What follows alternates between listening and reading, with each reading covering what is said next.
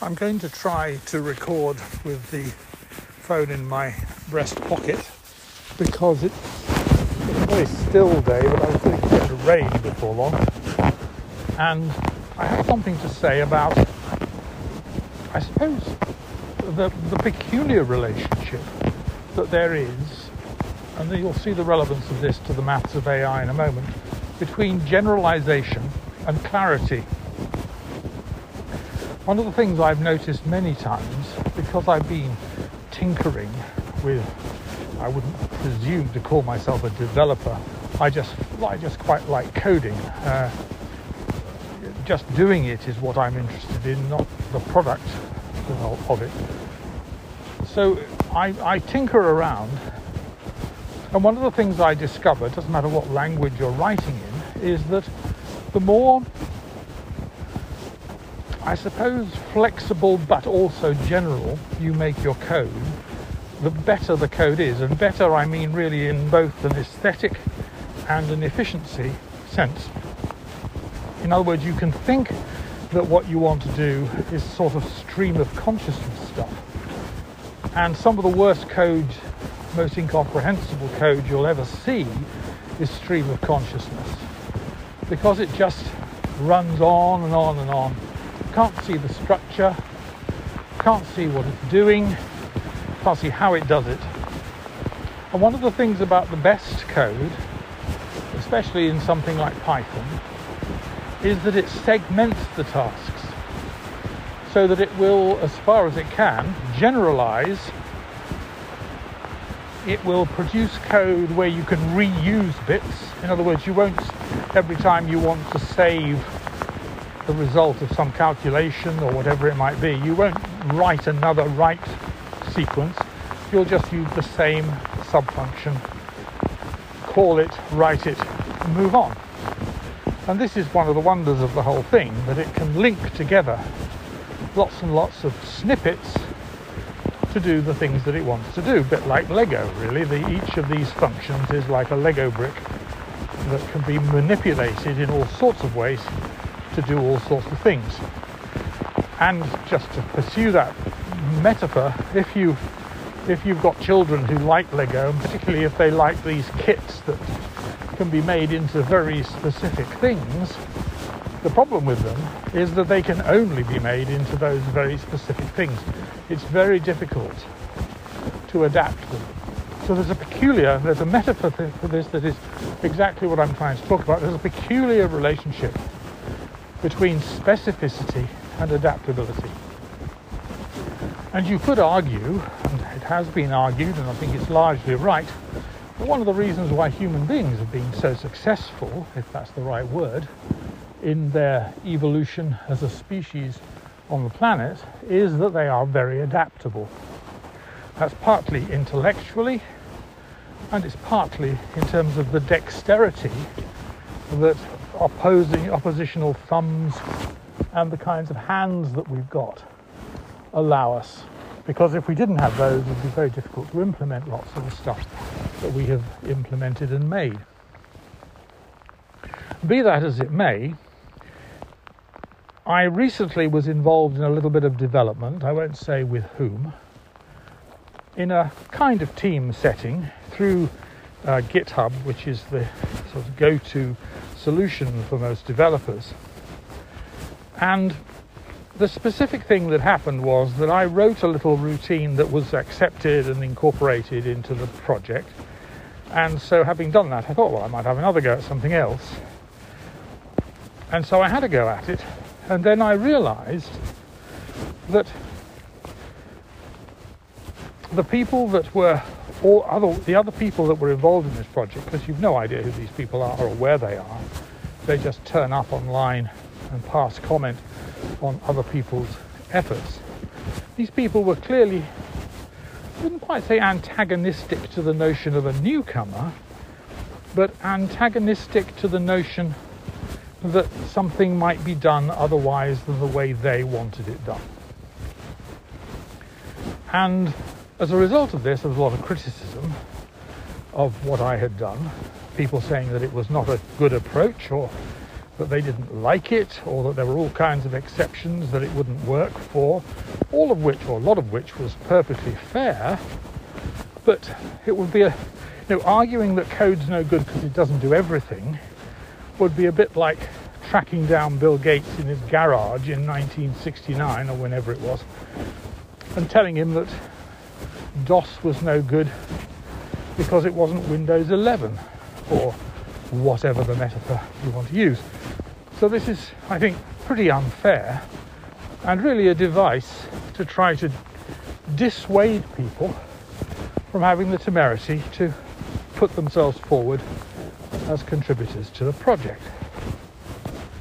And in fact, after I'd said that something about the relationship between generalization and specificity, which I did because they were saying that my solutions were too abstract, somebody said, the leaders of this project make the rules, not us. That's why it's successful. And I didn't reply to this because if you've listened to this podcast, you'll know that I absolutely disagree with more or less every word of that. I completely agree and freely acknowledge and absolutely adopt the view that when people have done a lot of work on a project that's been pretty successful, they deserve praise and respect. And clearly, there are certain things about the project that if the project is to develop, will need to follow similar sorts of rules. But the notion that you should defer to somebody just because they're a leader, so-called, and just because they started the whole thing, seems to me to be potty. And one of the challenges that any project needs to deal with before it can move from being essentially a hobbyist project that you do in your back garden to a project that involves several and then dozens, and if you think about Microsoft and Apple, hundreds if not thousands of people developing things together. Now, I've never been qualified to be a member of a professional development team, not a professional development team, that's something else, but a professional development team for software. But I can't believe that if you're in Microsoft or Apple or Google or wherever it might be, that there aren't really strict rules about what you're allowed to do.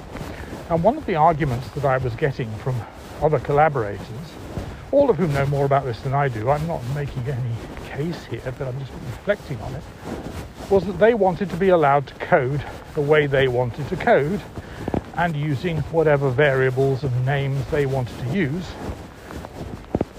because it wouldn't be right for some kind of system to impose a sort of standard on them. But it seems to me that that's exactly what is necessary before you can reasonably move forward. You can't have every Tom, Dick and Harry choosing to code in his own way. Firstly, because it becomes impossible to know whether the code is compatible with everything else that's been written. But I think more particularly because it involves such an enormous overhead, intellectual overhead, coming to understand code if it's all written in a slightly different style. So on the one hand, there needs to be this respect for general principles and rules. I mean, for example, in this particular case, one of the assumptions of the project is that all of it will be compatible with the version of C++, that was issued in 2011, so quite a long time ago. Basically, there's been an upgrade every year, but some of the upgrades are major and some are minor, so I think that 2011, 2014, 2017 were quite seriously big updates, and the others were relatively minor. But, and again we've talked about this, if you insist on backwards compatibility, if you say everybody must be able to do this, or nobody should be allowed to do it, then you run into really quite serious limitations, or you end up rewriting code because the earlier versions of C simply didn't have functions that could do certain things. And C is notorious for being a wonderfully flexible language in which you can write pretty well anything that can be written in code, but it does lack a sufficient number of standard libraries, or the older versions particularly did, for you to be able to do what you do in Python, where the number of libraries and functions that you can call on is enormous, and it's very difficult to imagine anything that you would reasonably want to do in Python that somebody hasn't already written a routine to do. The question for you is, how do you bolt them together? Which brings me back to the point that I was making about the Lego bricks and the general structure and discipline of development. Well, inevitably, I'm sorry to say, what started as quite a friendly and constructive conversation eventually began to take a slightly more aggressive turn, and people seemed to decide that this new kid on the block needs putting back in his box. And so what we found was that everything that I'd done was criticized. And people started having their own conversations, all of which assumed that what I had done was unworkable, which it certainly wasn't. And you get, which is another sort of metaphysical thing, people saying, oh, well, you shouldn't be writing in Python, you should be writing in C, although I thought that I'd made it perfectly clear that Python was a preparatory stage, a sort of proof of concept, and that the C code would follow. But so it goes on, and basically what people are saying is you're not welcome, or your ideas are not welcome. Let's not personalize it. And I kind of came away from this with a very strong sense that I wanted to plagiarize Rabbi Burns, who famously once said, I don't think I can do the quote quite, but it's more or less, the more I deal with human beings, the more I deal with people, the more I love my dog. Except that what I would say is, the more I deal with human developers, the more I love AI. Because AI just doesn't do this. You can ask daft questions of AI and it will answer them. Sometimes it will allow you to tie a noose around your own neck. It doesn't argue with you. But it will sometimes try to correct you or point you in the right direction by saying something, as indeed GPT-4 did the other day when I asked it if it could produce some C code, C++ code, to do a certain thing involving a lot of string processing. It said, well, that's not a very good idea at all. Python's a much better language for that kind of thing, so here's some Python code instead. Which was absolutely fine, didn't bother me. I thought it was very amusing. So it does exercise some degree of judgment and autonomy. But generally speaking, I'd much rather deal with an AI that just answers the question than with a human being who, presented with something, has first recourse to, I don't like this. I don't want to do it like this. And despite the fact that until the moment when I produced some system code, nobody had done it at all, then decide that it shouldn't be done my way, it should be done their way. Well, that's fair enough. I mean, get on with it. It's no skin off my nose one way or the other. As I said in one of my replies, I have no problem at all if you don't want to use what I've written, because one of the things I do with coding, one of the things I enjoy about it, is that I learn how to do things that I didn't know before. So a week or two ago, I didn't know much about GitHub, never really used it seriously, or certainly not used it properly. I didn't know very much about C++, although I'm so old that I think I read the first edition of the first book on C ever to be written by Kernighan and Ritchie, and I found it pretty incomprehensible at the time.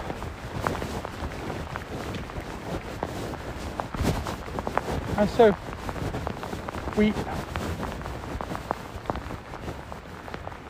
we're dealing with two different arguments, and a third argument that came up was this argument about complexity and generality and readability. Now, I think it's really important that code is readable, but what people think is readable very much depends upon their own level of expertise and indeed their own level of competence. So that somebody who writes in C all the time will think something is eminently readable and simple and straightforward, and somebody else will find it incomprehensible. So there's a peculiar kind of inconsistency here, which in the end I think really does boil down to we are going to do things our way and you have to play by our rules if you want to play with our ball in our backyard. And that's fine. People can certainly do that. But those of us that were picked on at school by the playground bullies were probably at that stage encouraged to develop a thick skin that if it doesn't actually take the bullies on face to face, simply says, all right, you do it your way and I'll do it mine, and we'll see which of us goes the furthest. So it's been quite an interesting couple of weeks, and I haven't done much podcast recording. I haven't done all that much except coding. It's a bit like that. It does become a bit obsessional, or at least I am a bit obsessional when it comes to it. But